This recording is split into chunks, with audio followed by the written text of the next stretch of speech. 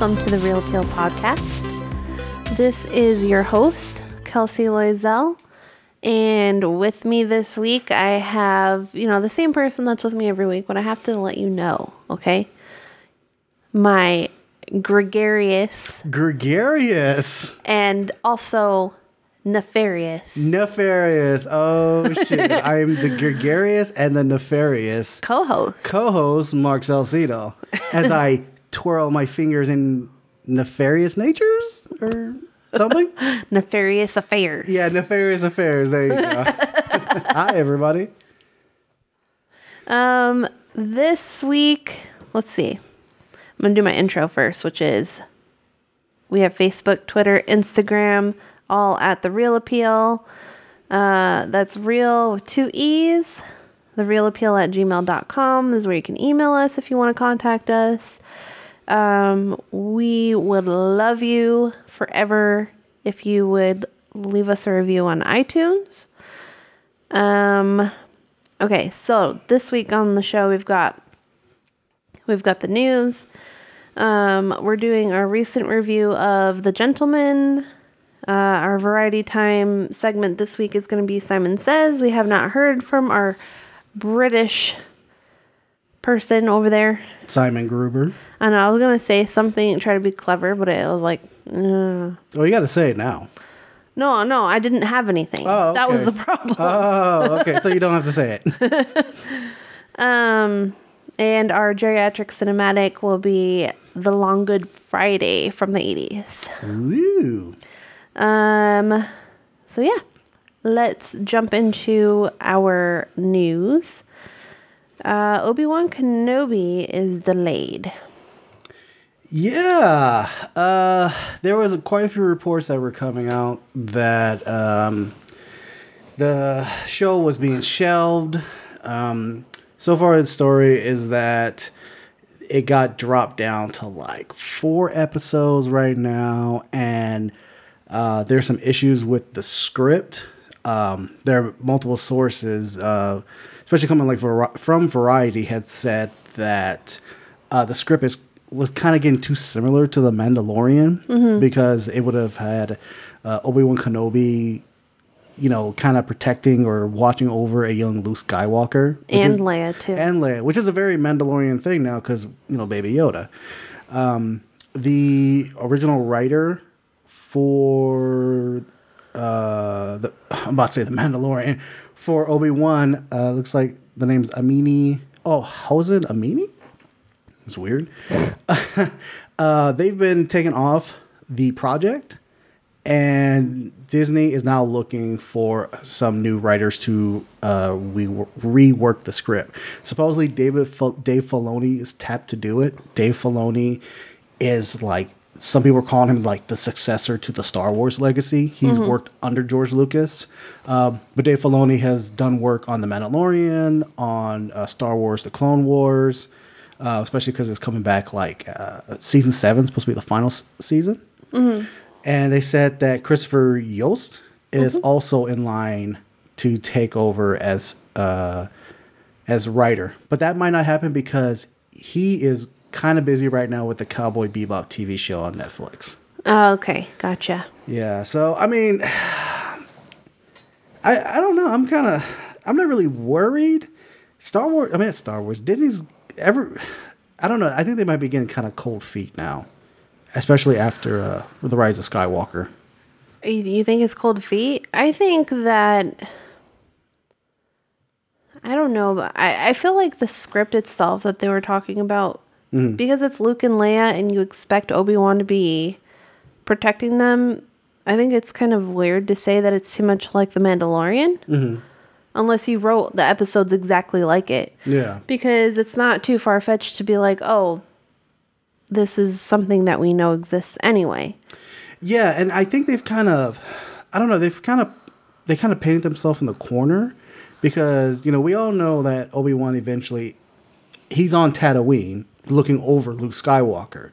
So are we to assume that like at some point or another that like that that Obi-Wan left the planet for a little bit. You know, if not, then he's gonna be in that desert setting, and it's like, how much story can you do within it that's not Mandalorian-ish? Mm-hmm. So I think they're kind of really trying to figure out how to make the story interesting or intriguing, or at the level as the Mandalorian, because that was nobody expected that show to be so good, and that's what everybody was talking about when it was on. So I mean, I really hope they do get this off the ground. They said that the filming's been pushed back to summer of 2021. No. I think it was supposed to start filming this summer. Yeah, it's supposed to start filming this summer. I remember at D23, Kathleen Kennedy had actually said, "We have the scripts done and we're ready to go." Mm-hmm. And now they're not ready to go. Yeah, now it's pushed back to January of 2021. Yeah. So I don't. So they said, yeah, it's going to happen, but they don't really foresee it causing too much of a delay because they already have everyone cast. They just got to write the script. Yeah. Plus, this is something that's been in the making for like well over 10 years. Because everybody's been wanting Ewan McGregor's Obi-Wan Kenobi to come back because he was like the only good thing that came out of those prequels. Mm-hmm. And it seems like Ewan McGregor really loves that role. It's a very iconic role. And I don't think he's going to like jump ship anytime soon. I don't think so either. Yeah. And if he does, they can't do the show. I don't think they could do the show. Because everyone's going to be like, that's not Ewan McGregor. We're not going to watch it. Yeah. So, yeah. Ewan McGregor did quote on the news about Obi-Wan Kenobi being pushed back. He has said, "It's just slid to next year. That's all. The script was really good." He continued on by saying, "Now that episode 9 came out and everyone at Lucasfilm has got more time to spend on the writing, they felt they wanted more time to write the episodes." So maybe they felt rushed because of The Rise of Skywalker coming out. Yeah. And, The Mandalorian was out, and they just felt like they had to ride that train. And now that everything's kind of died down, maybe they feel like maybe they should slow down and, like, give it proper justice. Yeah, plus, like, they can really step out of the Star Wars universe that we know, or that the mainstream audience knows of the Star Wars universe. And they can really, like, flex and, like, stretch out to be like, okay, cool, let's make a Star Wars story, but not have it too hearken to what we've already done. Mm-hmm. Let's make it a little bit different. Right. Okay, I saw on ABC News. Okay, Issa. Holy shit. Original choice. Hold on. Hey, Google. Hey, Google. Power down. Okay, so apparently our surprise guest is Google Home. Yeah, known as Issa Rae. Known as Issa Rae, folks. She had an opinion about this, and that's what she said, so I'm sorry she had to quiet down. So, yeah. What else happened in the news? Didn't we talk about Howard the Duck from D23? Wasn't that that wasn't a... That was a show Kevin Smith was going to do. Yeah. And everyone was so excited about it, and what, now it's not going to come about, or is it going to find a new home? It's not moving forward, and I'm bothered by this because I like Howard the Duck. I like the comic book character. I even like that shitty movie that came out in like the mid '80s. Yeah, it's not moving forward. Like I can't share your pain for that. You're just kind of like, I don't really know what that is. Whatever. I don't care. Okay, so there's 2 out of the 4 animated Marvel projects that's on Hulu. It's gotten canceled. MODOK is still going. Hitmonkey is still going. But the other shows, which is Howard the Duck and Tigra and Dazzler, are not moving forward. I'm actually surprised this happened, because it seemed like, I know like Marvel TV television was kind of moving some things around to fit more into the Disney Plus streaming service, and then maybe within that world. Mm-hmm. But I thought for sure these anime shows are still gonna like keep going. I do like the fact that MODOK is still going, which I heard is gonna be really ridiculous, and Patton Oswalt is gonna play MODOK. Mm-hmm. But I really wanted to see what Kevin Smith could have done with Howard the Duck, because that's so his wheelhouse, that level of comedy. Are you sure that they're just not gonna run with it anywhere, or he might find a new home for it? Let me see. That's what I'm wondering. It says, let me see, Variety confirmed that Howard Duck and Tigra and Dazzler, 2 of 4 animated Marvel projects set up at Hulu, are no longer in the works at the streamer. The other 2 shows, MODOK and Hitmonkey, are currently still back to be completed. Yeah, there's nothing saying that it's going to be on anywhere else. I think it is a great opportunity to put that on Disney Plus, just so they can start having their own. There are several Marvel animated shows that are on Disney Plus streaming, like the Avengers and stuff like that. Mm-hmm. But I think this would be a missed opportunity if they didn't take this and put it over there. It would, yeah. And then they were going to do some kind of crossover event with the series called The Offenders. Yeah, it's like comedic Avengers. Yeah. But we'll never get to see that. Yeah. I mean, but Disney owns like what, 50% of Hulu? So something like that. So maybe they might just move MODOK over there in Disney Plus. Yeah. So maybe. Yeah. Poo poo. Poo poo. You know what else is poo poo? What else is poo poo? Kobe Bryant died. Yeah. And his 13-year-old daughter. Yeah, in a helicopter crash. Yeah, that's. I mean, if you've been living underneath a rock, yeah, basketball legend Kobe Bryant, his daughter, and 7 other folks, unfortunately died in a helicopter crash. That actually that's affected a lot of people across the planet. I was going to the gym this morning, and in the locker room they have 2 TVs. It's always on sports channels like ESPN and maybe like ESPN2 or something. And that's all they were talking about was Kobe Bryant. Yeah. And I'm not a basketball fan. I'm not a Lakers fan. I rarely even watch sports, but I do understand the impact Kobe Bryant had. Not just in Los Angeles, but across so many lives. Yeah. I'm in the same boat. Like, I like basketball, but I've never really been like a fan of any of the teams, and it's been a really long time since I've watched a game. And yesterday, because it just happened yesterday. Yeah, it happened on Sunday Yeah. morning. Yeah. It felt really surreal all day. Like, it felt like a weird, foggy day. Yeah, I remember like you and I were hanging out in the morning, and I had saw it on Facebook, and I just passed it off like, all right, it's one of those rumored deaths or whatever. You know the thing Jackie Chan died. Like a or hoax. Yeah, a hoax death. Yeah, and you're like, no fucking way. And I knew what you're talking about. I was like, it's a hoax. It's not real. And then as I started looking on Twitter, I was like, holy shit, that's fucking real. Yeah. I work with a few people who really, really, really were upset. Like, one of my coworkers said she cried for 10 hours yesterday. Jesus Christ. Yeah, and there are some huge Laker fans in my office.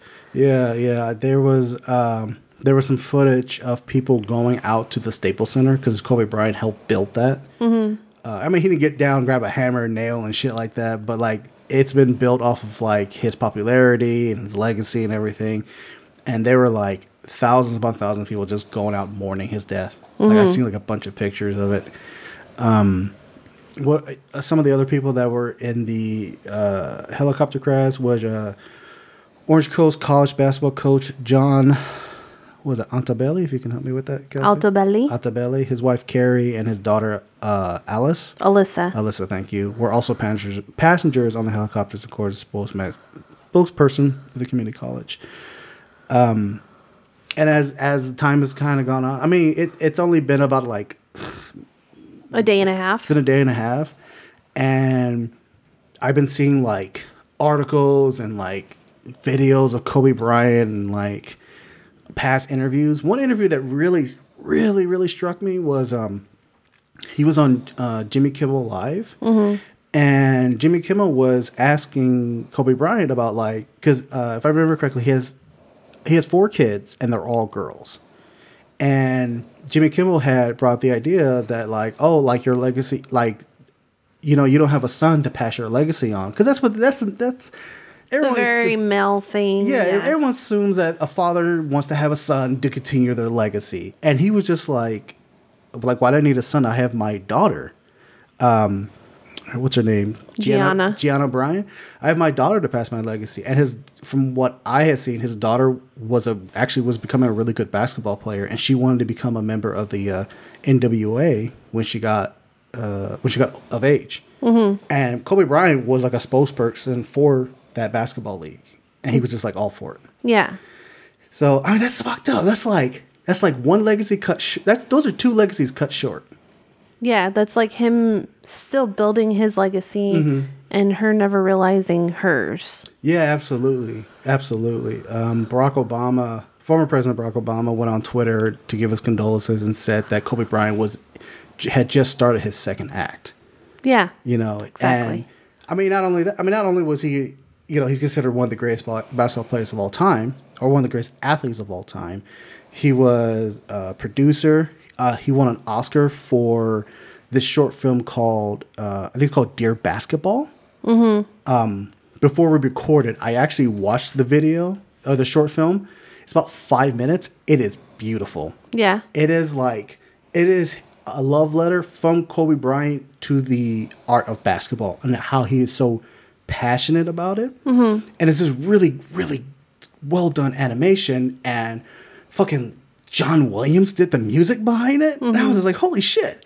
And near the end of the short film, he kind of comes to terms that like, my heart is in it, my soul is in it, my mind is in it, but my body cannot take it anymore. So I have to leave this passion and search out for other ventures because I have to make my name elsewhere. Mm-hmm. And it was a really beautiful short film. Yeah. So, I don't know. His death really fucked me up. Yeah, I'm one of those people that I hate to see potential wasted. And even though he reached his potential, there were other things that he was not finished doing yet. Yeah. Yeah, absolutely. And so that always bothers me. And then, of course, with the helicopter, I'm hearing that it was flying under special conditions or something like that. Like, in any regular aircraft would not have been allowed to fly under those conditions, but they were given special clearance or something. Wow, really? Yeah, so it was usually due to traffic or weather. Yeah. And so they still went up in that helicopter, and I think there's more coming out about it. Oh, really? Mm-hmm. Yeah, there's I mean, I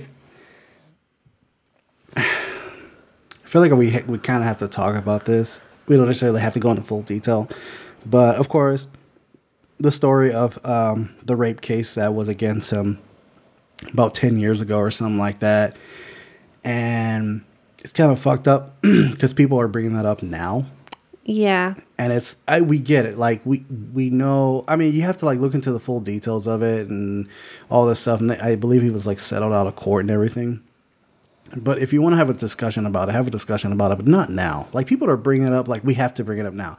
It's the most wrongest fucking time to bring that shit up. It's not even just that they're bringing it up. It's how they're doing it. Mm-hmm.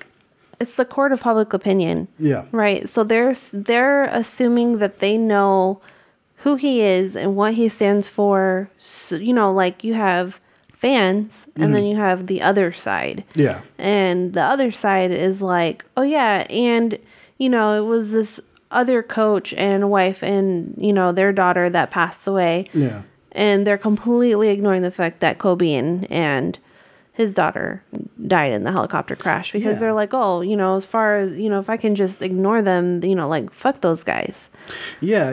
And they're even when they're bringing up that whole rape case, they're taken away from the people in the story. The rape case is becoming a big story again. It's no, let's not forget the other people who were also in the helicopter. Yeah. Which, was pretty much what you were saying. Yeah, well, I'm saying cool. Don't just make it about Kobe. Mm. But also, no, there are actually people who are who also were in that crash. All they're doing is saying, oh, yeah, these people died in this helicopter crash. And they're not saying anything about Kobe because it's a snub. Yeah. Basically, it's a snub. Yeah. Or like there was a page that I was following, and they made a joke like 20 minutes after the news broke, and I was like, okay, I unfollowed it. Yeah. That is the wrongest time to do shit like that. Yeah. I don't know. What else? I'm trying to remember something else that kind of stuck with me about the whole Kobe Bryant thing. I don't know. I don't know if it's more of the loss of Kobe. I think it's probably say it's more the loss of like it's Kobe Bryant and it's his daughter. Yeah. Like the mother has to deal with the loss of her husband and the loss of her child. And that's like some fucked up shit, especially if because you're a parent, you have 2 girls. I have a daughter, and that's like a horrifying thing to picture yourself in, where you're in the last moments of your life and your daughter's with you. It'd be kind of different if you're like, oh, I'm about to die, but at least my kids are okay. No, you're just like, I'm about to die, and one of my children is going with me too. Like, holy fucking shit, I'm like living in hell within this 15 seconds. Yeah, that's the worst kind of hell. Yeah, and I think that's what's really getting to me. Yeah. So. And yeah, the pictures of them together too, by the way. Oh, they were close. They were close. There's a lot of pictures of them smiling, joking around. He always had like his arm around her. Yeah, you can tell he's always like giving her advice, like, yeah, this is how you want to play. You want to do it like this. And you can tell like there's like this beautiful, perfect bond between like father and daughter. And it's just like, that's not, I mean, there are other fathers who will have that, obviously, across the world and everything, but they have it on that scale. And that publicly, right? That publicly. Because it goes against the stereotypes of black fathers. Exactly. It goes against the stereotype of fathers in general. And then it also goes against, there's also a stereotype with girls that age. Yeah, absolutely. That they're not intelligent, that they don't have ambition, and they're just boy crazy. And who knows, maybe she was like a little bit boy crazy. It's her age, but she was still able to focus on other things, it seems like. So there's a lot of things all wrapped up into one. Yeah, and I mean, and to point something out, one last thing to point out about this is that Kobe Bryant, he wasn't just like a basketball player. He wasn't just like a black athlete. He was like this like inspiration that black people could look up to. Like black like people, where OJ and fucking Bill Cosby failed to be. Yeah, exactly. Oh God, yeah. Okay, so like in the black community, we have people that we look up to, that we inspire to be, to creatively, business wise, and stuff like that, because we always feel the need that we have to prove ourselves, which is kind of fucked up. That's just how society is like towards us. And when Kobe Bryant inspired so many young black people, kids who either they want to be a basketball player or have that drive, that ambition, that dedication that he had towards the game. And he had this level of success. I want to be as successful as Kobe Bryant. I want to reach that level, because we don't really have that much in the public eye. I mean, not only did like black people look up to him, but like white people look up to him. The Latino community loved him, and he loved the Latino community back. And it's kind of sucks because like this inspiration is like gone. 41 years old. This dude had at least another 40 years in his life, at least. Fucking just cut short. Yeah. And that's another thing that just breaks my heart. Yeah. And just to wrap it up, I want to mention that his last tweet was congratulating LeBron James on beating a record of his. Yeah, right? Yep. I heard when when LeBron James got off the plane, because I guess he was traveling when the news broke out, he like broke down and was just crying. And that's understandable. That was his friend. Yeah, I didn't know if they were friends or rivals, but yeah, there's because LeBron's a part of the Lakers, and Kobe still hung around the Lakers even after his retirement. I don't think they ever played together, but he's Lakers. That's his team. He was with the team for like over 10 years. Yeah, so he just like, I'm gonna hang around to see you guys, and they went up against each other on the court, but they were still friends. Yeah. So. All right. Well, we've had enough of the sadness. Yeah. We definitely need to start trying to have some fun. So we are going to get into our recent review of The Gentleman. I want you to play a game with me, Ray. I don't want to play a game. Oh, please. No. I said play a game with me, Raymond. Right. Lovely. I want you to imagine a character. Your boss, Mickey Pearson. You're too smart to be blackmailing us, Fletcher. Sweet Mary Jane is my vice. Your poison, on the other hand, is and always has been the destroyer of worlds. You're out of touch, and I would like you to consider an offer. I am not for sale. The plot begins to thicken. Now, I can't be specific about the heroes and zeros, but our protagonist is a hungry animal. There is a lot of money hanging in the balance. Our antagonist explodes on the scene like a millennial firework and has indirectly started a war. I think you need to see this, boss. That's one of my phones. How do they find it? I'm making inquiries. His name is Fahak, but spelled with a PH, so it sounds like Fahak. Please! All right, Fahak, Kanda Fahak. Please! The IMDb synopsis for The Gentleman is a British drug lord tries to sell off his highly profitable empire to a dynasty of Oklahoma billionaires. What? That was just showed up on IMDb. They're not in Oklahoma, though. Well, no, the guy was an Oklahoma billionaire. I don't know what that means. He was a billionaire from Oklahoma. Okay. That's all. That's what it is. Okay.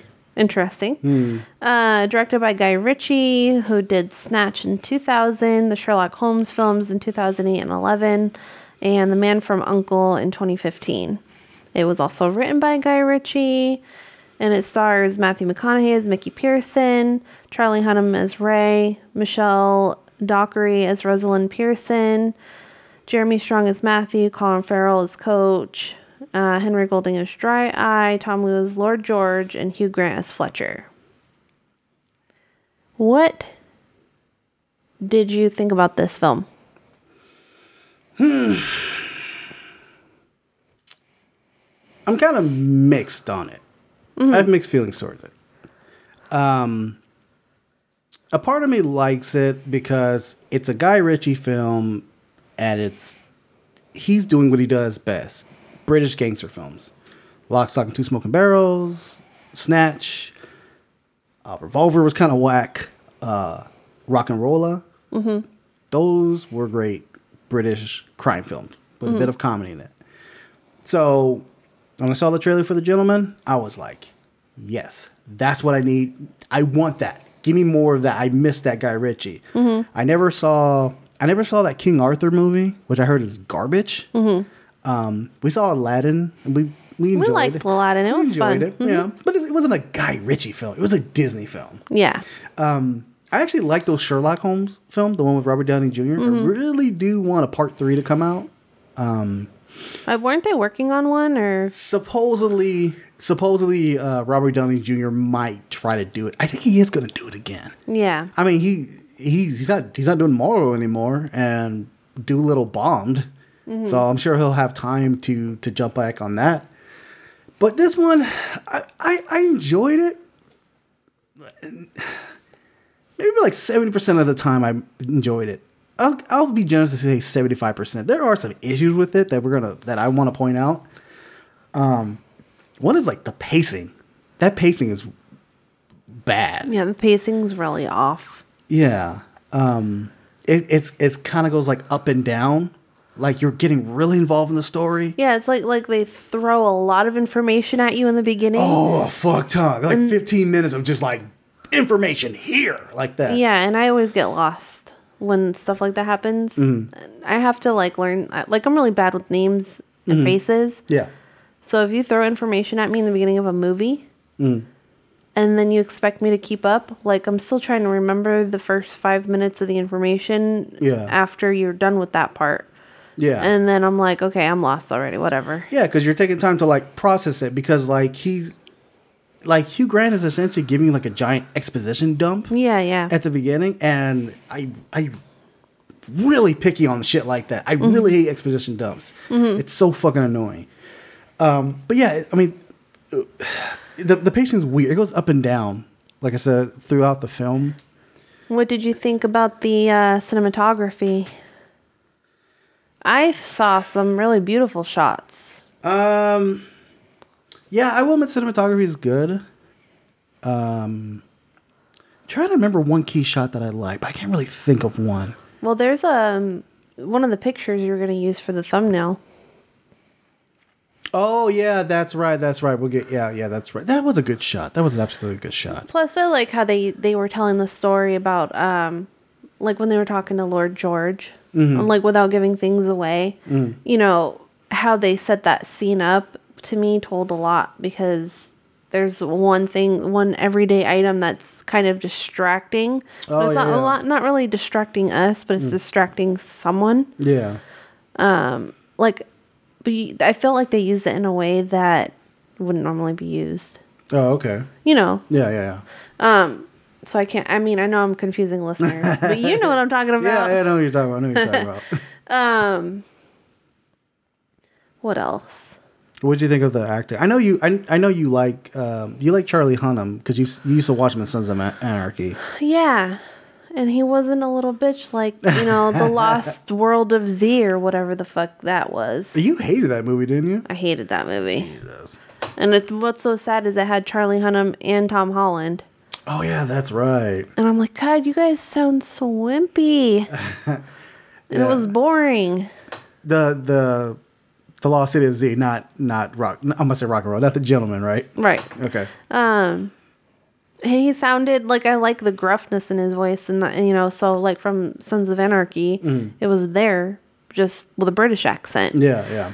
So that was cool, and I like how refined he looked.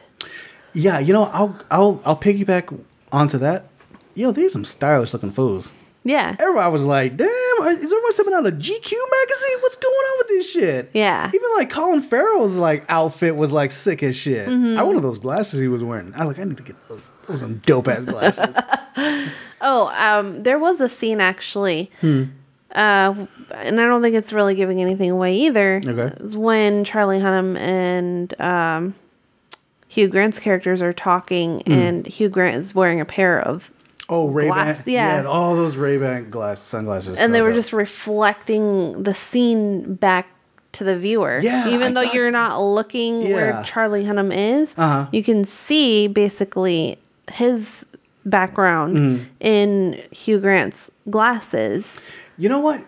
With that, I didn't think about it until right now you just mentioned it. I think that was supposed to be like a metaphor of like the dollar signs that Hugh Grant's character, like his mindset, because it felt like what he was looking at, it wasn't gold, but it looked like gold. Like every time he looked at Charlie Hunnam, all he saw was like gold. Like I'm getting money off of what's happening, what's transpiring, or the story I'm telling. I see it a little differently. Oh, okay.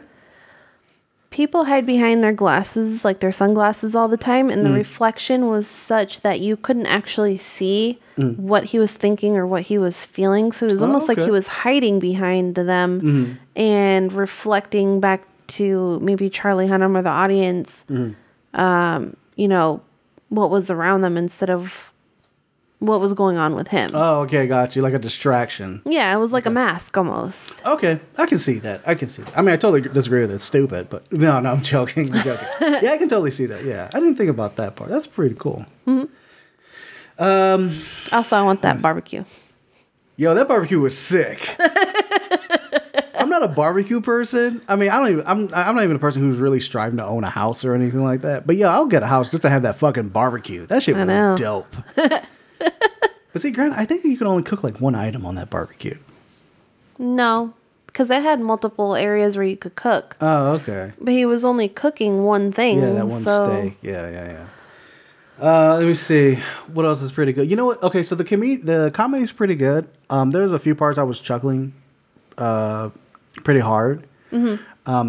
that at the same time, there's a bit of a problematic issues with that comedy. Like the subtle racism that was coming out. Oh yeah. I mean, this isn't spoiled, but like there's one part in the movie where someone's called a black cunt, and like this white character, is explaining to this black guy why black cunt's not racist, and it was just kind of like, yo, dude, are you just white-splaining this shit to me right now? Like, what? No, I'm not letting that shit fly. That was like one of my biggest issues. Like, what? I get it. I get it within the context. It didn't need to happen. That dialogue, that joke did not need to go. There was no point to that fucking joke. Yeah. It was like saying, like, no, he's not racist. He's black cunt. We didn't think he was racist at all. Why'd you say that? Yeah. Yeah, because if he was gonna call everyone, like, that's a running theme. Everyone's a cunt. It's a British thing. Yeah. Well, I'm saying, like, it's not that so British that you have to have it in every fucking scene. Yeah, that's true. But anyways, if you're gonna call someone a cunt, call them a cunt, not like a black cunt, white cunt, black cunt, Asian cunt, whatever. Like, yeah. See, that was my issue. Like, why do you have to call him black cunt? Like, what the fuck? Yeah, just call him, a cunty cunt. A cunty cunt or special cunt. Yeah. Yeah. Anything else you want to add on before we go into spoilers? Yeah, don't be a cunt. I'm just kidding. I thought some of the relationships between certain characters was kind of weird and out of place. Really? Yeah, like Colin Farrell, I really enjoy when he plays that type of character. And I like that he was, I don't know, not maybe as dirty as some of the other guys. But I felt like he was like almost fan service. Him being in the movie was fan service because he's played that type of role before. And I don't really feel like he brought anything special to the story itself. Okay. Yeah. Okay, gotcha. Like I'm not upset that I had to see him. Yeah. I always enjoy him. Yeah. I just feel like, how we thought Knives Out was a little too clever for too clever, like not clever, like smart, but like okay, a little too smug. We knew we were where we wanted to end up before we started it. It's kind of the problem. Oh, okay. I think like they wrote the ending before they wrote the beginning of it. That's how it felt to me, and I feel like they kind of maybe knew who they wanted in this film already before. Oh, okay. Specifically, so they wrote parts for them. Okay, I can see that. I don't. I looked up the trivia. I don't see anything about that. I wouldn't doubt it that Guy Ritchie was like, oh, I want this specific actor for my role. I mean, that's how some of the writing process is. That you want a specific character or a specific actor, but it does seem. I wouldn't say it seemed like fan service that Colin Farrell was in. I just think it was Guy Ritchie. He was like, hey, I'm going to make this British gangster film, so I'm going to get as many famous British people as I can in this movie. Or like some of my British folks who I have worked with before in the past. So therefore, these people are British. Like Jeremy Strong, the guy who played Matthew, he's actually British. Charlie Hunnam, obviously. Colin Farrell. I kind of think that Matthew McConaughey character might have been written for Brad Pitt. Really? Yeah, because he was. I don't know. I can picture Brad Pitt in that role. They both have a surfer dude kind of way about them, so I think he probably would have been okay in it. But I think Matthew McConaughey was the right choice. Yeah. Because he got to bring out a little bit of his. What's that show he was in? Matthew McConaughey? Yeah, he was in a show. I don't know. He was on a TV show? I think so. Does not compute. No, like in Netflix or something. He was on a show on Netflix? I think so. Are you talking about a movie? No, it was a show. Well, can you describe it? It was I think it was the same one that Mahershala Ali was in. Oh, you talking about True Detective? Yeah, that one. That's HBO, woman. Sorry, that was a very sexist thing for me to say, but it was HBO. Jesus. Anyway, all right. You want to get into spoilers? Yeah. Here are the spoilers.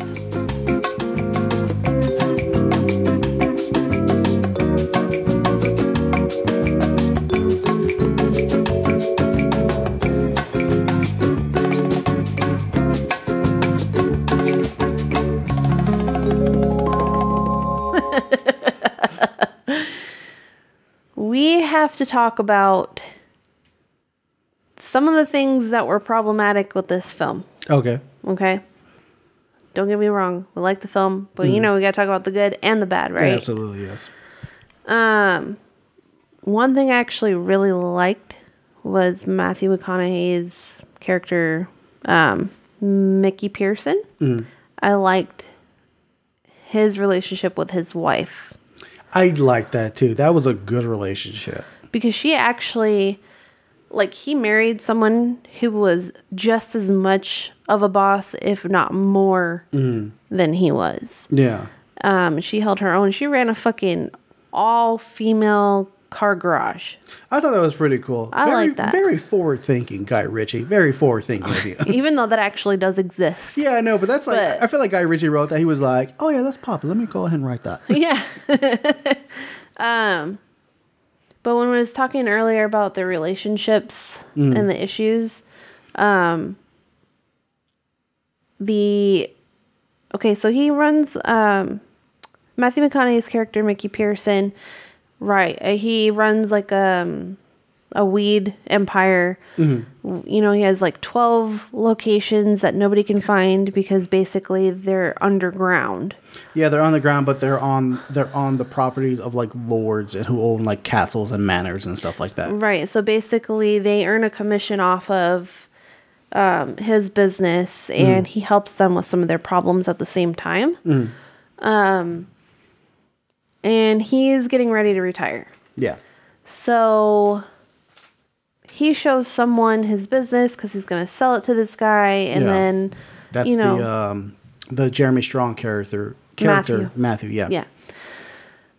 All of a sudden, he's getting robbed by like this group of young guys or whatever, and that's how Colin Farrell's character comes in, because he's like, okay, these guys are my wards. Like, Yeah. I'm supposed to be teaching them how to fight and how to stay out of trouble. They're good kids, but they just, went down a wrong path. So he has to like pay off their debt by helping Like Charlie Hunnam.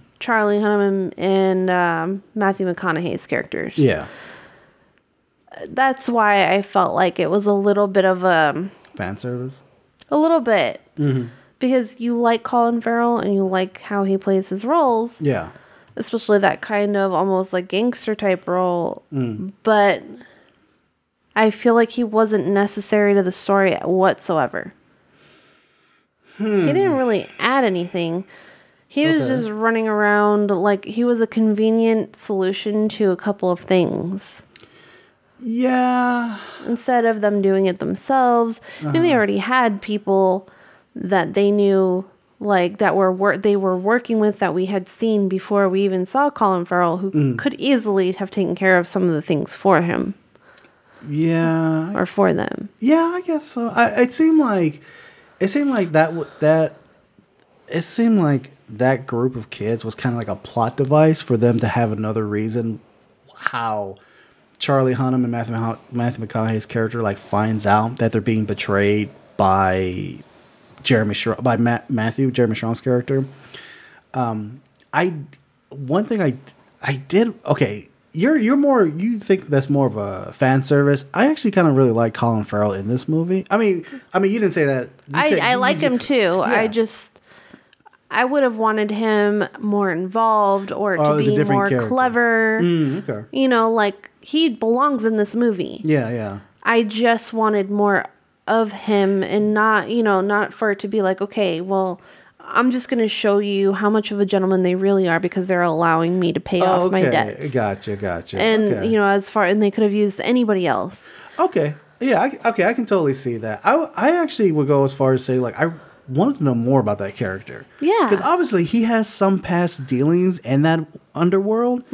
Like, at one point, Colin Farrell's character helps Charlie Hunnam, like, actually rescues him, and he had a gun underneath his car seat this whole time. Yeah. And that's not something you would just have if you're just a coach. Like, he knows, like, when bad stuff is going to happen. Right. So I'm really curious if they had shot more of that, more scenes with that character to kind of give you more of his backstory, which I would have actually liked if they did that. I would have too. The other issue I had with him is because how much of a badass Colin Farrell is, even if he's not showing it. Like, he's holding it back because he doesn't like it. Yeah.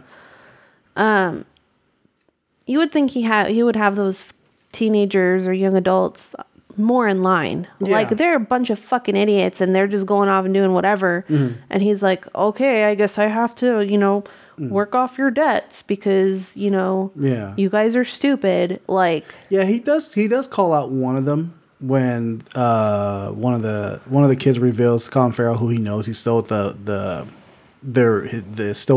weed from, and he kind of like really calls them out to a point where like even him shouting would like stop a room. yeah. Which I thought was pretty cool to show like the power or the influence that character has around him. Like there's even that part when they introduce him and like kids are trying to attack him with knives and he just like pushes them and slaps them, and then he like the kids find out like, holy shit, he's the coach. Yeah. And I'm like, well, who the fuck's the coach? Like, give me more of the coach. Yeah. So, yeah, I would probably agree with you. It was a wasted opportunity to have him more into the movie. Maybe even like if he was really riding with Charlie Hunnam for a while. Like, I know there's a couple parts where Charlie Hunnam's like rolling with like what 2 or 3 thugs. Yeah. That's under Matthew McConaughey. Maybe one of them could have been Colin Farrell, like for the ride. Yeah. And then get more involved. Then we could have found out more of the character. Because like 3 of those thugs, like out of like those 3 thugs, you could have dropped like one of them out, and it would have just been like whatever. We don't really care. Or he could have gotten more involved if, like, because they were already dealing with younger people who, there was like that heiress or whatever who ran away and was like doing drugs with like these other kids from college or something. Oh, yeah. What if one of his kids knew her or something? Oh, yeah. You know what I'm saying? And then, Yeah. like, he had to get more involved because this other kid was going to get himself into trouble. So he was trying to stop it before it started. Okay. As opposed to, no, I got to clean up your guys' mess because y'all are idiots. Okay, I got you. And something like that. I don't know. Just be a little more... I don't know. It could have been a better way Richie could have went about Yeah. with one of his characters. I got you. Well, okay, so one of the biggest issues that we had is it's like how the story's being told.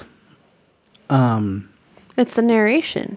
It's a narration, but like we're essentially watching events that already happened, and it's just kind of weird how like there's a way to kind of like bring that into the story, and then you just kind of like let the story be told, and then maybe you go back to like to the present to see what the characters are doing. But there was a lot of back and forth that kept like taking me out of the movie. Or he was talking over, like, if you're going to go back and forth and you let it play out, sometimes they go back and check on the characters, like you said. Yeah. But it seemed like he actually kept talking. Hugh Grant's character. Grant's Fletcher. character, yeah, kept talking for like at least 50% of what was going on before he wasn't talking anymore. And then he'd start again before you see them again. Like, Yeah. it was just too much of Hugh Grant. Yeah. I probably have to say that. I wouldn't say too much, but it was a bit much. Well, it was too much because of the narration. I don't think he was bad. Yeah. I found him annoying. It's just at the points, narration was just too. It was just too much. It was narration, like you were saying, exposition dump. But I know you've also said before you don't like it when stories are just narrated. Yeah, there's a good way to do it and there's a bad way to do it. I mean, like one of the prime examples of bad ways recently is that movie. We mentioned it last week, but that movie, A Fall from Grace, that narration was god awful. And of course, I mean, not everybody can be Scorsese and Goodfellas with great narration, but you can find the middle. And that's the thing. Guy Ritchie never really relied too much on narration. He kind of just let the story play out and let like the chaos kind of like meet in the middle. Maybe that's why it wasn't that good, because he's not used to it. Yeah, I think that's probably it. Like I didn't mind when they were telling when Hugh Grant's character was telling the story. It just like he kept coming back and forth into it. And then he would have a lot of ambiguity, like to try to like build mystery and everything. That's what I found annoying. It wasn't just like the narration. I'm like, whatever, because sometimes that helps me. But if you're gonna try to build like suspense because you're like, well, that's not really what happened now, is it? And, and then, Charlie Hunnam's character is like, oh, you're just fishing because you don't really know what happened. And it's like, Oh yeah, it's like, well, then why did we just watch that?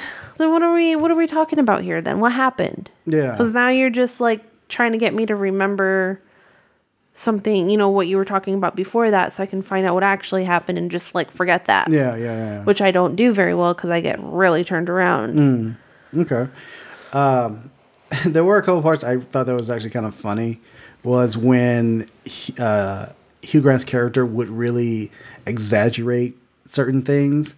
Like, there's this great scene where Matthew McConaughey is sitting down with Henry Golden's character, Dry Eye, and the conversation blows up like in 1 second, and Matthew McConaughey like shoots him, and he's like, he says that line, like he says a line that's in the commercial where it's when the lion's hungry, he eats, and like shoots him.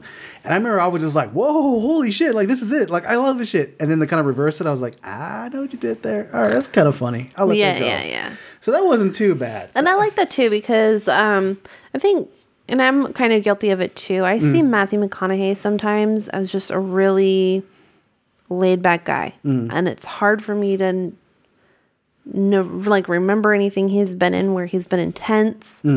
So it's kind of good for me to be reminded that, Matthew McConaughey can actually act, and he's not just, that one guy from that one movie with Goldie Hawn's daughter. What the fuck is that movie called? Like, Getting Out or? No. How to Lose a Guy in 10 Days? Yeah. Ugh, Jesus. I gotta show you Killer Joe. Killer Joe's a really fucked up movie. I gotta show you that. And I heard that movie he did in Mud is actually really good too. Yeah. Like, you can actually see his acting chops. I mean, if you saw True Detective, True Detective is like a really good example of how intense he can get when like all the veins are popping out of his face. Yeah. Okay, so one of the I think the biggest fucking issue, especially for me, I don't know, I think Kelsey's on board with this. I don't want to say she is 100%, but that ending was very like, what the fuck was this? Yeah. Like at the end, it was like a really convenient way to end it because he didn't know where else to go. Yeah, like, well, okay. Before we get into that part, I will have to admit I did like the subtle nods to certain British gangster films, especially like the nod to our geriatric cinematic, which is The Long Good Friday. There was a couple really cool shots. I was just like, that's from The Long Good Friday. And it's like this really cool shot where Matthew McConaughey's character's in the backseat of a car. The camera's kind of like on him, and like he's been kidnapped supposedly by like these Russian gangsters and stuff like that. And it's very Long Good Friday, but the way how that scene ends, it's like it ends on a more positive note than The Long Good Friday ended. Yeah. Which I liked. I did like that because, we'll get into it further when we do our geriatric cinematic, but I really like that movie. And I like how, like, what's the word I'm looking for? How bad that, not bad like it's a shitty done. No, like bad, like, oh, this character's dead. So I like that in that movie. But at the same time, I wanted that character to like have a good ending. So it was cool to kind of see it in this movie. To be like, oh, this is what would happen if A, B, and C happen. And Long Good Friday. But going into the ending of the movie, like Hugh Grant is in a Miramax studio office of all fucking places, tries to sell him the script of the story we just watched. Yeah. And I was like, yo, Guy Ritchie, are you just swinging your dick now? Well, at first you were like, I don't know what to think about that. Yeah. Like we were kind of thinking about it because we're like, I mean, it's an ending. Yeah, it ended. I was just like, what? Like, what? Did you just waste 2 hours of my fucking time? Yeah, because I know you thought they basically told a story that a guy read from a paper. Yeah. But then after he's in the studio, that's not where it ends because all of a sudden Charlie Hunnam has him in the back of the car. Like, yeah, he like leaves and gets a taxi, and it's Charlie Hunnam. Yeah, and he says something familiar from the earlier part of the movie, which maybe gives some validity to the story. It says, "Roar, I am the lion." Did he say that? No. Oh no! Shut up. No, he says something about like, "Oh, play a game with me," and like that's how their story began at the beginning of the movie. So I was just kind of like, "Yo, did we just like watch somebody just like read a fucking script?" Yeah. That's kind of bothered me about it. Yeah. I know I didn't feel like we just watched someone read a script. I just thought it was dumb that it ended up there. Like, naturally, if you couldn't make a deal with someone and these people were dangerous and you do a bunch of shit and now they're going to be after you, do you think you'd end up in Miramax Studio, or do you think you'd be On the first plane out. on the first plane out? Like, you don't have to do that meeting in person. You could, I don't know, video chat. Yeah, he could have like emailed him the script and be like, "This is what I think," and then boom. Yeah. And plus, like, it's not like Hugh Grant's character was an unknown character. He was like a tabloid reporter that people knew about. Yeah, exactly. So it would have been something he probably could have sold online. So, I mean, we're just kind of going like, "Oh, we should have ended like this and whatever." But yeah, like, obviously we're not successful writers. yeah, but we can't see the issues. Yeah. Otherwise, what are we doing the podcast for? So you're not really familiar with the whole British gangster genre. You've seen. I've shown you The Long Good Friday, and I've shown you Snatch. I mean, those are the only two things that you've seen that's in that realm, right? Mm-hmm. What's your opinion on the whole from this one alone? Like, do you think this was like a good representation of a British gangster film? Like, do you have that sense of that?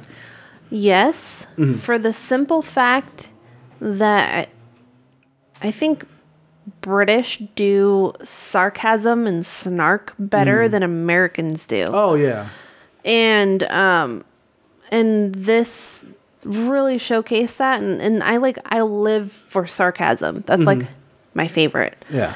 So the way they did it was a lot of fun. Okay. And if this is what British gangster films are, then I would love to watch more.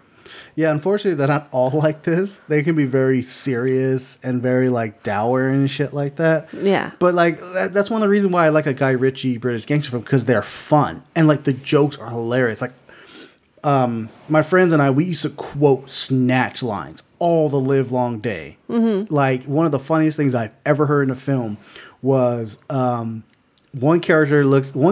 these characters are on a stakeout. It's from Snatch. I don't know if you can remember it. These characters are on a stakeout. They're looking for the specific guy with 3 fingers. If you guys are listening, you know I'm talking about Freddy 4 fingers, sorry. And one of the characters looks to the other guy and says, "Oh," he says, "Oh, is that him? Did you see his 4 fingers?" And the other guy goes, "I don't know. Let me grab my fucking binoculars." And just the way how he says it, he didn't say binocular. He says binoculars. Like, it's so fucking stupid. I said, but it's brilliant. It's brilliant. Yeah. Yeah, but I mean, it's a good British gangster film. It is a Guy Ritchie film. It's not as good as I was hoping it would be.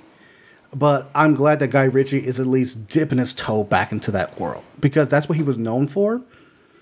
And I know he obviously explores further out into different types of genres because he wants to challenge himself. Cool. But when he comes back, like, I welcome it every time. What's that it's actually now a film series that came out, like The Kingsman or something like that, where The Kingsman, yeah. The Kingsman Golden Circle. yeah. Okay. I got the same feeling as from that. Like, it's like that level of fun, but just not so campy. Yeah. Oh God, the name right now is escaping me. The guy who directed The Kingsman. He's worked with Guy Ritchie. He's been a producer on Guy Ritchie films. I believe he produced Lock, Stock, and Two Smoking Barrels. Matthew Vaughn. I believe he's produced Lock, Stock, and Two Smoking Barrels and Snatch. Okay. And then he ventured on his own and he did Layer Cake, which is another British gangster film. It's not as funny, but it's actually still good. Yeah. Yeah. So then I guess I made a connection I didn't know I made. Yeah. Oh shit. Made a connection. Anything to add on to it? Nope. I'm just trying to see if there's anything in the trivia section that I care about. I was like, nope, don't care. No, I really don't care. Let's talk to an actual British person. We're going to do our variety time, and it's Simon Says. Simon sets the pace. You follow right along. Light the lights that Simon lights, or he'll tell you that you're wrong. Simon's a computer. Simon has a brain. You either do what Simon says, or else go down the drain. The letter reads as such. Warmest greetings to you guys from a morning that finds the United Kingdom particularly wet and windy, but then that's nothing new. Well, we finally gone and managed to finalize all of our tedious political wranglings, saying a big fuck you to the rest of Europe, and laying plans to rebuild all our castles and recapture the good old days of plague outbreaks and annual wars with France. Woo. Instead, we're all sat back now, sipping from a cup of Earl Grey, watching you guys carry on thrashing out yours. Though I still have no idea what the bloody hell a subpoena is, but it sounds very exciting. It's a note pretty much saying you have to come to the principal office. Yeah, like, you have to come to court. Yeah. Now, I know if there's one thing you Yankee Doodle dandies like more than an impeachment circus, it's a government agency with an acronym. Oh, we love those. Yeah. You've got the FBI, CIA, ATF, NCIS, DOJ, TSA, DHS. Even for a country your size, it really is too much. DHS, isn't that a delivery service? No, that's Department of Homeland Security. Oh, stupid, man. I think I'm thinking about, no, that's not DSL. Anyway, I'm sorry, go on. Oh, he forgot DEA. Oh, yeah, you forgot DEA, man. What's wrong with you? Well, he's not American, so he wouldn't know. Oh, yeah, that's right. Okay. So this week, I want you to explain what the difference is between the CIA and the FBI and who decides which department gets to investigate which crime. Also, just harking back to when life was a simpler time and I used to sit and watch The X-Files every week, what is the difference between an agent and a special agent? Much love, Simon. Simon Gruber. All right. Yeah, So- a subpoena is basically like you've been summoned. It's a summons. Yeah, this is something you have to show up in court and answer these questions we are going to give you. Yeah. And if you don't answer the subpoena, they're going to throw your ass in jail. Yeah. So I learned a lot. I feel like it's redundant to have the Department of Homeland Security and the CIA. You mean FBI and CIA? Oh, No, I meant Department of Homeland Security and and the CIA. So they're pretty much the same thing? They're very similar. Oh, okay. See, I didn't even know this. So the CIA is basically the FBI. Okay. So the CIA is pretty much the DHS, and the CIA is pretty much the FBI. Yeah. Oh wait, and isn't isn't ATF pretty much the DEA? No, but wait. Okay. But for guns, not drugs. Oh, okay. You just merge those two together. That's what I'm saying. Give me the DEA ATF. DEATF. DATF. Oh, and don't forget, there's ICE. Oh yeah, there's ICE.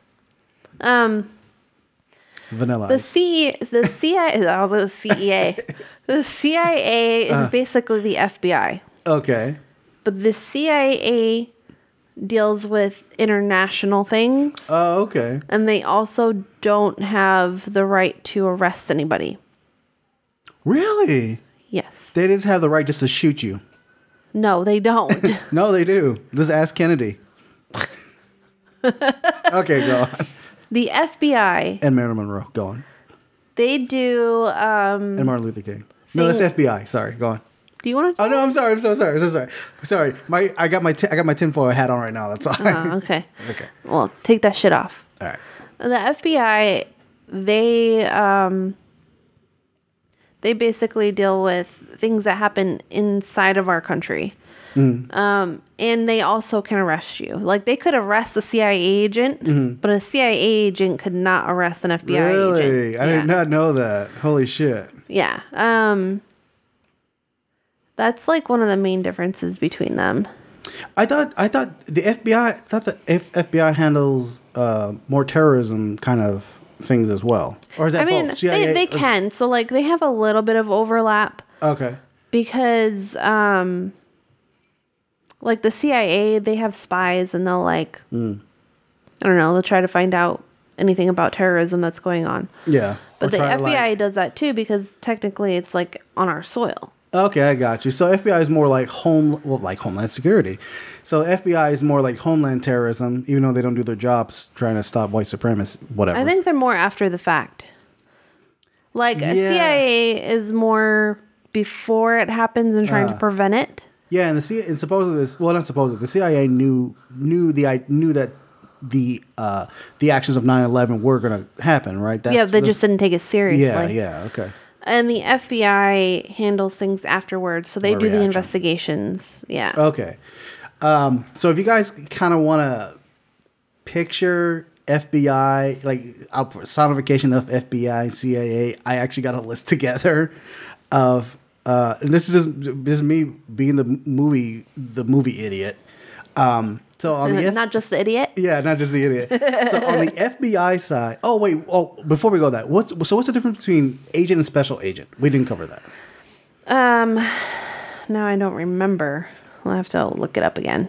But basically, an agent is a federal law enforcement officer that can arrest other people, Okay. but cannot conduct like major criminal investigations, Oh, okay. or who can conduct investigations but not have arrest authority. So they have one or the other. Oh, okay. They can't do both. Gotcha. A special agent can do both. Oh, okay. Special agent. The Gotcha. end.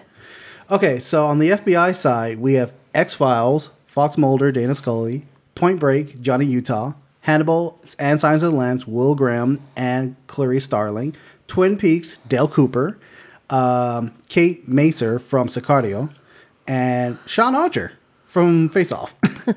On now the CIA one gets kind of ridiculous. Gets wild. Gets wild. Obviously, Jason Bourne, CIA operative. Ethan Hunt, CIA operative. Brian Mills from the Taken movies, CIA operative. Dylan, Carl Weathers' character from Predator, CIA operative. Apparently, in the Marvel world, Black Widow and Nick Fury are considered CIA, even though they're SHIELD agents. Jack Ryan, CIA analyst. Knight Rider, Michael Knight. And here's the wildest one. Bullwinkle, Jay Moose, and Rocky the Flying Squirrel are considered members of the CIA. So it says the Adventures of Rocky and Bullwinkle, so, it's canon. They're CIA agents. That's probably how they know what's going on in everybody's lives, because every single squirrel that sits on a tree and looks into somebody's home is basically a spy. They're CIA agents. Oh, shit. So if you see a squirrel looking at you through a window, CIA operative. Yeah, like, just, close your blinds and your curtains slowly. Put on the tinfoil hat. And, cover your window with tinfoil so they can't, scan your room for audio. And that's it. Oh, before we leave this segment, I just want to I want to mention this because I remember reading up on Nikolai Tesla. It's Nikola. Oh, sorry, Nikola Tesla. Thank you. Nikola Tesla is this famous inventor. He went up against what's his name? Thomas Edison.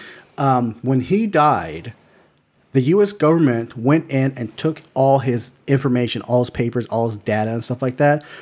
And supposedly J. Edgar Hoover saw this information and he was like, we got to keep this shit secret. And another person who looked at this paper is supposedly Donald Trump's uncle. I think his name's like Thomas J. Trump. And supposedly he looked at the paper and he was like, this is not important. But it's a Trump, so I don't believe that person. Anyway, that's a bit of information I found out earlier today while I was watching Doctor Who. Yeah. It's not a Doctor Who. It's not in While Doctor you Who. were watching Doctor Who. No, in the recent episodes of Doctor Who, they had Nikola Tesla on the on the show, and I was just like, let me look up Nikola Tesla because I remember like really getting into that guy and his whole mystery and stuff. We watched David Bowie play Oh Nikola yeah, Tesla and the too. Prestige. Oh man, that role's so fucking awesome. It was good. Yeah, it was great. Anyway, so Simon, we hope that that answers your question. Hey, we also linked an infographic in case you're interested. Oh yeah, we're gonna put those in the show notes. It's kind of boring. Like it's funny in the beginning, like oh, okay, cool, and then it goes on and on. Yeah, for a while, we're just like, all right, we get it. Where's the movie reference? Give me some movie reference, please. Yeah. For our geriatric cinematic, we are doing The Long Good Friday. London, Good Friday. Not just any Good Friday, but the long Good Friday. Outside of church? You don't go crucifying people outside of church, not on Good Friday. Harold Shand, undisputed king of London's underworld. Now he's setting up the biggest business deal of his career. Hands across the ocean, right? To the future.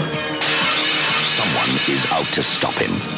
You think of anybody who might have an old score to settle or something?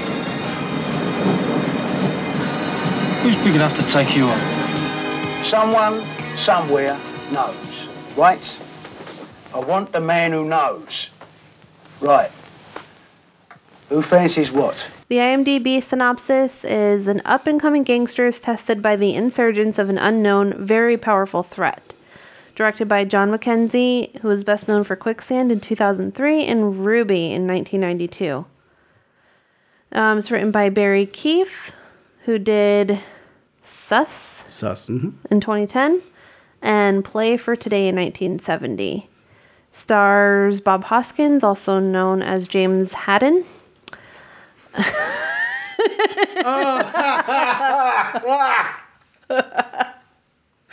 You guys don't get that joke, but if you listen to our past episode, we had our buddy James who's flown over from England.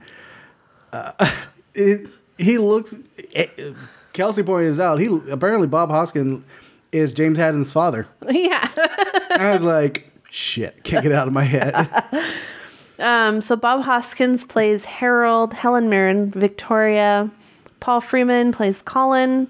P.H. Moriarty plays Racist, also almost known as Racist. Racist, yeah. Derek Thompson plays Jeff. So, what? I like that hard sigh. What did you think about this movie? The only good things to come out of this movie were Bob Hoskins and Helen Mirren. Not even Pierce Brosnan? No. I absolutely found it so mind-numbingly boring that I couldn't even follow the fucking story. Okay. Like, I was there in the beginning when I was trying to get interested in it, and then for the reveal at the end. Okay. So I was like, but everything in between didn't really matter. Okay. Gotcha. And I kind of piqued my interest every time I saw Bob Hoskins because he just very, like, he emotes really well, and he's very dramatic, but, like, some of it with the pacing was kind of weird. Yeah, there are moments when it's really slow. So, like, I was just like, okay. Like, I just felt like it was a chore to watch. Okay, gotcha. Yeah. I actually really like this film. I will admit that a little bit towards the beginning, I was like, damn, this movie's slow. I don't remember it being this slow. But as the story progressed, I just started getting more and more involved in it. But I think that has to go to what you said, is Bob Hoskins. He like commands every scene he's in. If you people, I know you people, Jesus. If you folks are kind of, it's not connected who Bob Hoskins is. He's Eddie Valen from Who Framed Roger Rabbit, and he's Mario from the Mario Brothers. Really? You've not seen the Mario? You've never seen the Mario Brothers, have you? No, I did see one of them with Big Bertha. What? What the hell are you talking about? Maybe it's a different Mario movie. I don't know. There's only one Mario movie, Mario Brothers movie. There was one that came out, it was so ridiculous, like in the 90s. It's not a Mario Brothers movie. Then it was a parody of one. Ooh, Jesus. I mean, that's probably worse than that's probably better than the Mario Brothers movie. Yeah. Anyway, but I absolutely love Bob Hoskins' role because he's a total fucking badass. Like he plays this crime boss who's kept peace in London for like 10 years between like these crime families and stuff. And he finally wants to go legit, but like shit keeps happening to him. Like his car gets blown up, with his his mother's like in the church next door to the car explosion. His casino gets blown up. His good friend gets killed. You know, and like this unknown force or these unseen people are like gunning for him, and he doesn't know who or why. Yeah, and they're like ruining this great deal where he's gonna build a casino. In London, and it's kind of reminiscent of you can tell this is where Guy Ritchie got his inspiration. For The Gentleman. Granted, the whole good guy trying to go legit is not something new, but you can see a lot of elements in that movie. So I was totally in it. Like I said, after I kind of got over that hump, I was just like, yes, this is why I like the movie. I like the dialogue. I just love how Bob Hoskins goes crazy. I really like how Helen Mirren plays. She doesn't play like this. She reminds me of Audrey Hepburn. Yeah, you mentioned that. I can definitely see that. Yeah, and she doesn't. And Helen Mirren doesn't come off as like, oh, I'm just like this boss's wife. No, she's just like, no, like I handle his shit too. Found it. What you find? What is I found Big Bertha. Big Bertha. She was the big black lady in the Super Mario Brothers movie. What? No, I found. Go to the bottom of the docket and I'll post the YouTube link. Okay. Well, I can't really watch it now. No, I know, but you'll see what I'm talking about. But yeah, see, I'm not going crazy. Oh.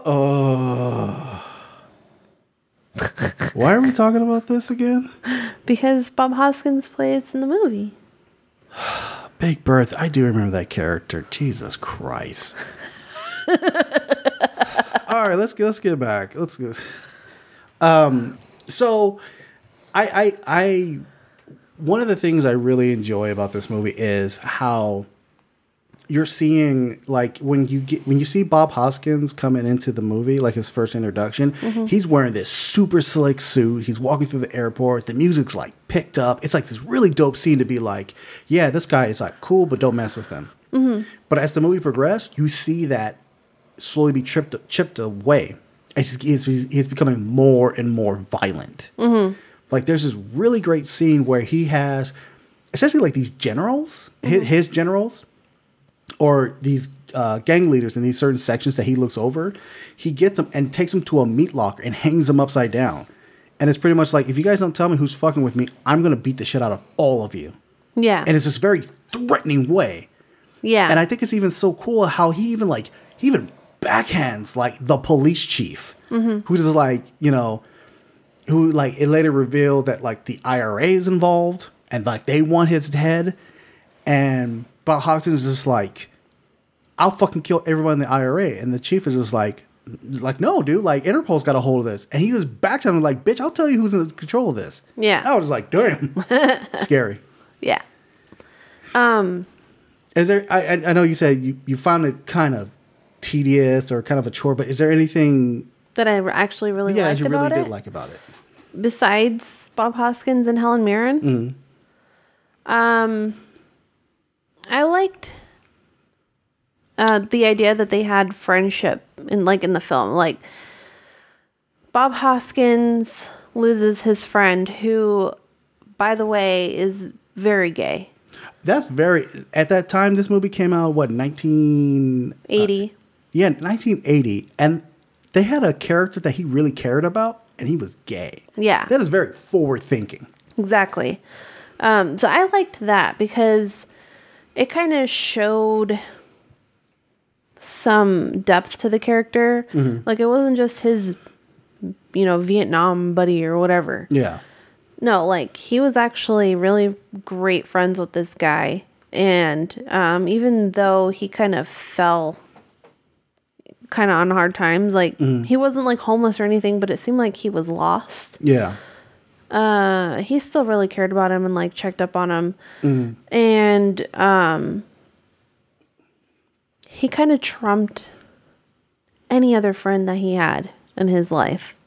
Yeah, that's the one that really set up. That was one of the things that really set him off. Mm-hmm. Was the death of his friend, and he was just like, "I'm going to kill the guy who killed my friend." Yeah. And then it ends up being another friend of his that kind of got him killed, even though it wasn't. He didn't kill him. Yeah. He was like, "You're an idiot because you sent him to go do this thing." Yeah, your actions caused him to die, and in turn started like this, essentially this war I have to go through now. Yeah, so he did like a reactionary type murder. Yeah, he ends up Like he sees red and he kills his other friend. Yeah, that was Derek Thompson who played Jeff. And then he like loses it, like he's really sad because he just killed his friend. Yeah. One thing I really noticed is like right after that, he leaves and he's covered in his friend's blood. Yeah. And then he's like in the shower. And the shower scene's kind of like corny. But at the same time, it's really symbolic. Because he's like really emotional. Like I don't know about anybody else, but like growing up, if I was really going to cry about something, the shower was like the best place to do it. Oh yeah, you're not the only one. I've cried shower too sometimes. Yeah. Yeah. Yeah. So there, he's in the shower and he's like really upset but you could see him, he's not just crying, but he's like washing away his sins almost and like trying to refresh himself, I guess. I would take that scene symbolically. I think when he washes himself, I take it as like he's washing away the gentleman he's built up to be, like when the movie starts, and he's like, by the time he steps out, he's like, I'm just back to like my gangster ways now.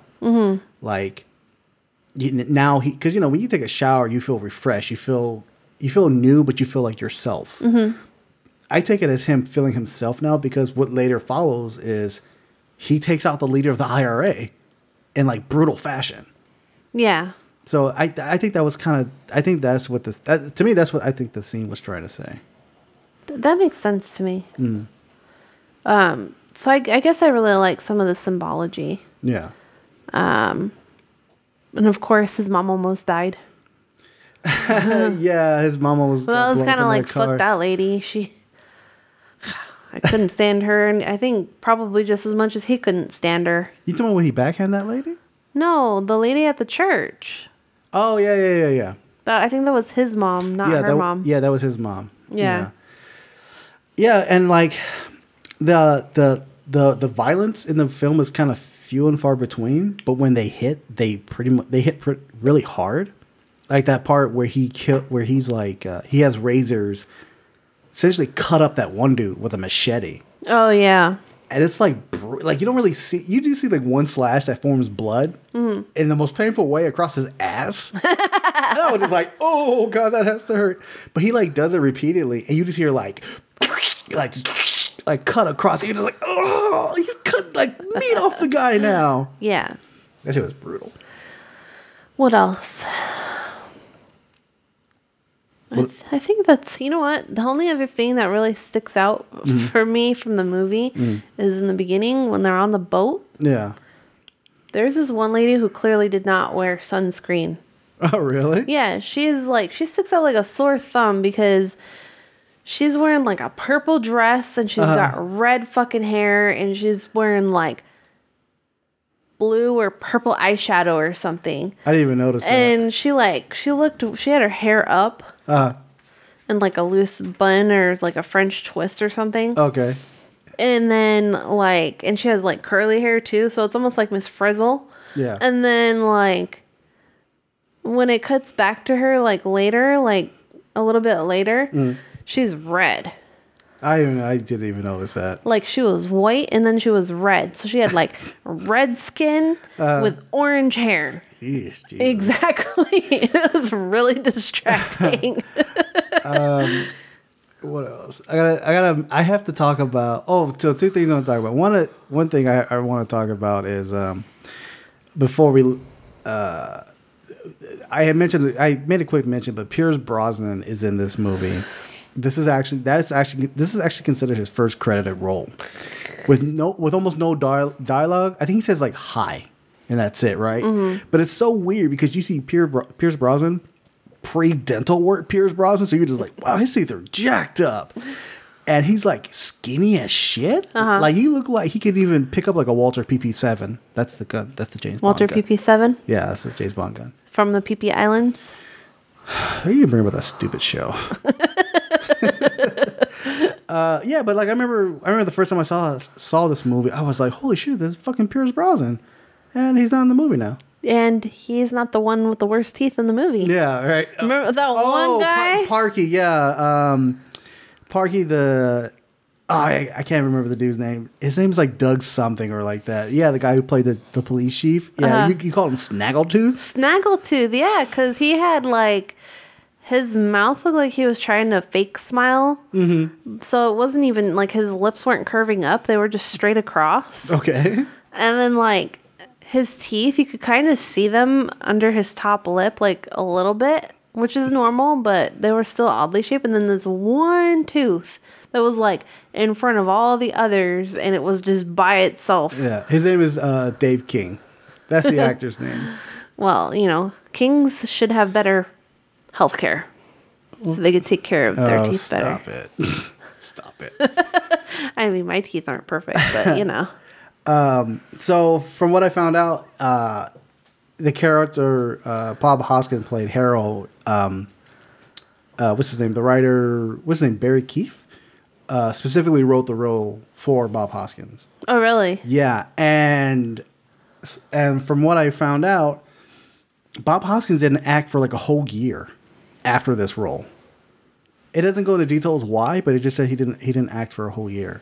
He probably just needed a break. Yeah, because this is like a really intense role. I mean, if you want to see, I didn't know Bob Hoskins played this role because growing up, to me, he was Mario from the Mario Brothers and Eddie Valen. Mm-hmm. And seeing him as this character in this movie, I was like, holy shit, this dude can fucking act. Yeah. Totally awesome. That's the only thing that I like, because I've seen those other two movies. Mm-hmm. But obviously I didn't recognize him. Yeah. So having just seen this one, I wouldn't expect anything less from him now. Like, he set a bar. Oh, okay. Yeah. There are quite a few movies that he does really well. There's another movie he does with Helen Mirren that I heard is really good. The name of the movie escapes me right now, though. Is he still alive? No, he died. I think he died about like 5 years ago. He didn't. Was he in a lot of things? Yeah, he was in a lot of dramatic roles. He wasn't actually in a whole lot of comedy. He did this one movie. He was in this movie with Denzel Washington. Really weird fucking movie, right? Mm-hmm. He played. He played a detective or something like that, and who's very unhealthy, right? Who just doesn't take care of himself. And what happens is that he has a heart attack, and he gets a heart transplant, mm-hmm. and the heart transplant belongs to a lawyer, mm-hmm. and the lawyer was Denzel Washington. But Denzel Washington's not dead. Like, he sees Denzel Washington, like his ghost. And his ghost is like, you're going to solve my murder. And there's this really, really stupid scene where, like, Bob Hoskins is like, fuck this, I'm going to eat this hamburger because I'm really hungry and I don't care how unhealthy it is. And Denzel Washington is like, you're not eating that. He's like, no, I'm going to eat it. So there's this really stupid scene where, like, essentially Bob Hoskins like fighting. He looks like he's fighting with his burger, but it's really Denzel Washington trying to keep the burger away from him. Like, it's so weird. It was such a weird. Oh, I can't. What the fuck's the name of that movie? I want to find it now and just be like, yeah, this movie exists. We should watch it. It was a really weird movie. We should watch it and then be like, that's our what the fuck did we just watch? Seriously. No, I can't find the name of it right now. Okay, so wow, he was in Spice World. Holy shit. Bob Hoskins was in Spice World. Really? Yeah, I just saw his name right there. So one thing I really want to talk about, and I absolutely love about this movie, is the ending.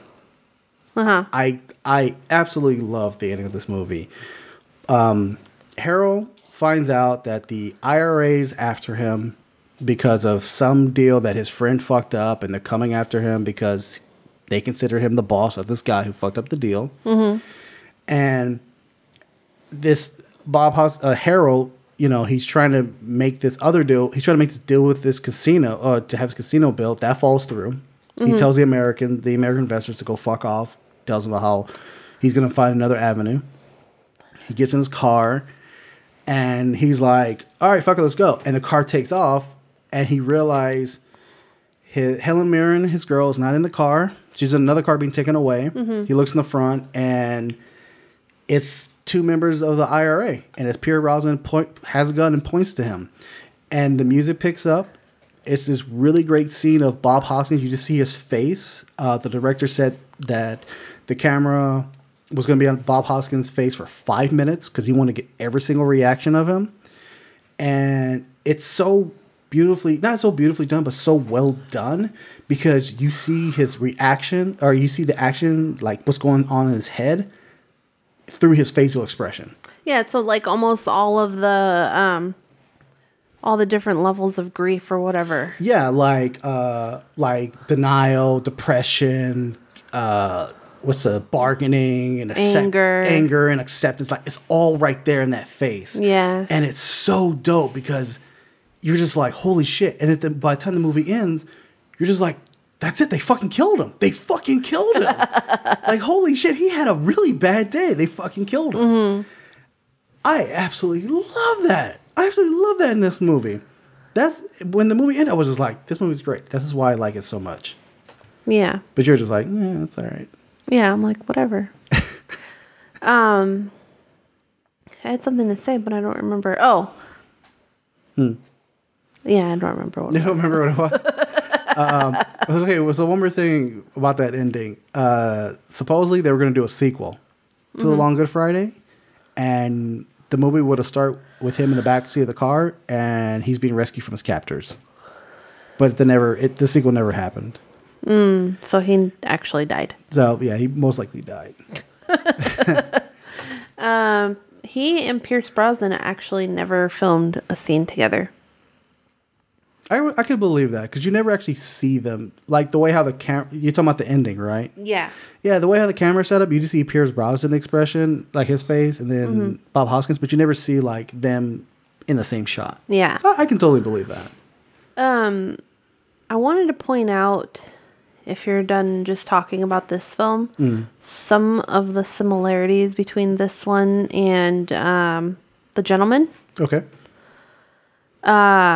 First of all, we were making a joke about The Gentleman and they used cunt too much. And this one, they said fuck off all the time. So one of them was like cunt and the other one's like fuck off. Okay. And then you were talking about Machete. Okay. And I remember, Matthew McConaughey he used that, yeah. Holy shit. There were a couple of them in The Gentleman, actually. Yeah, they obviously like the stories are somewhat similar. In The Long Good Friday, Bob Hoskins calls his deal with the Americans hands across the sea or hands across the ocean. And in The Gentleman, this is not a spoiler, Matthew McConaughey gets a gun and on it engraved hands across the sea. Yeah. Which is similar. And then there's even a shot, the shot at the end of the movie of The Long Good Friday. It's very similar to what happens to Matthew McConaughey's character in The Gentleman. To the point where, like, you even have the camera set on Matthew McConaughey's face, and it keeps cutting back to, like... The driver, and, like, the driver's eyes and stuff like that. So, that is super, super similar. There was something else, too. Oh, the way Charlie Hunnam was and Bob Hoskins' friend... Who, Razors? Or not Razors. Oh, Jeff? Yeah. Okay. I would say that they were almost similar in a way because Jeff was really calm and relaxed and like, I'll take care of it. Like, I'm your friend. Yeah. Oh, yeah, I can see that. And Charlie Hunnam was very supportive of Matthew McConaughey. Yeah. Like, Bob Hoskins, Harold and Jeff, they're, like, Harold respected Jeff's opinion and his advice. And same thing with... Matthew McConaughey and Charlie Hunnam's character, he like respected Charlie Hunnam's opinion and advice as well, and was like, "You're my right hand man. Go do this." Yeah. So yeah, there's a lot of similarities with that as well. Yeah. So, do you want to talk about who did it best? Who did it best? Okay, I'll admit that The Gentleman is a lot more fun to watch. The comedy is fast paced, but it allows you to stay with it. Mm-hmm. And The Long Good Friday, there's a bit of comedy, but it's not as good. It's not as sly or slick as it is in The Gentleman. I don't know. I want to say The Long Good Friday probably did it. I think probably The Long Good Friday probably did it best. It was a little more realistic, I think. Yeah. It was a bit more brutal, but it was just like, yeah, that's the gangster life. Yeah. Yeah. So I would probably say The Long Good Friday did it better. I'm gonna go with something surprising and agree with you. What? I don't like that movie. Don't get me wrong. But I could see how, because it would be a little bit more serious of a gangster film, and how Bob Hoskins was just with him alone. Yeah. How it would be a better British gangster film. I just think that it wasn't trying to be clever. It was just like focused on Bob Hoskins acting. Yeah. I would have to agree with that. There just wasn't as much fluff, Can you picture Bob Hoskins in the Matthew McConaughey role? How that would look? I actually can, but I don't think it would have as much of an impact. Okay. Because they're different. Yeah. Different styles of acting. Yeah. Yeah, I could totally agree with that. Yeah. Anything else you want to add? Nope. I'm tired of talking about this really great movie. Was it nefarious and gregarious enough for you? And all the Ariuses? Yes. You can find us on all the podcast catchers. Shout out to Lee Llewellyn, wherever you are. Yeah, Lee. Hit me up, please. We need to talk, Lee. Thanks. He did the intro and outro to our show. He is part of the band electricwest.com. Electric West, and they have a website, electricwest.com. What is he playing on Electric West? He plays with I think he's the lead vocalist. Lead vocalist? And I think he also plays guitar. Okay, on. on. I don't know if it's the bass or the guitar, but one of those two. He needs to lead his way into my DMs because I need to talk to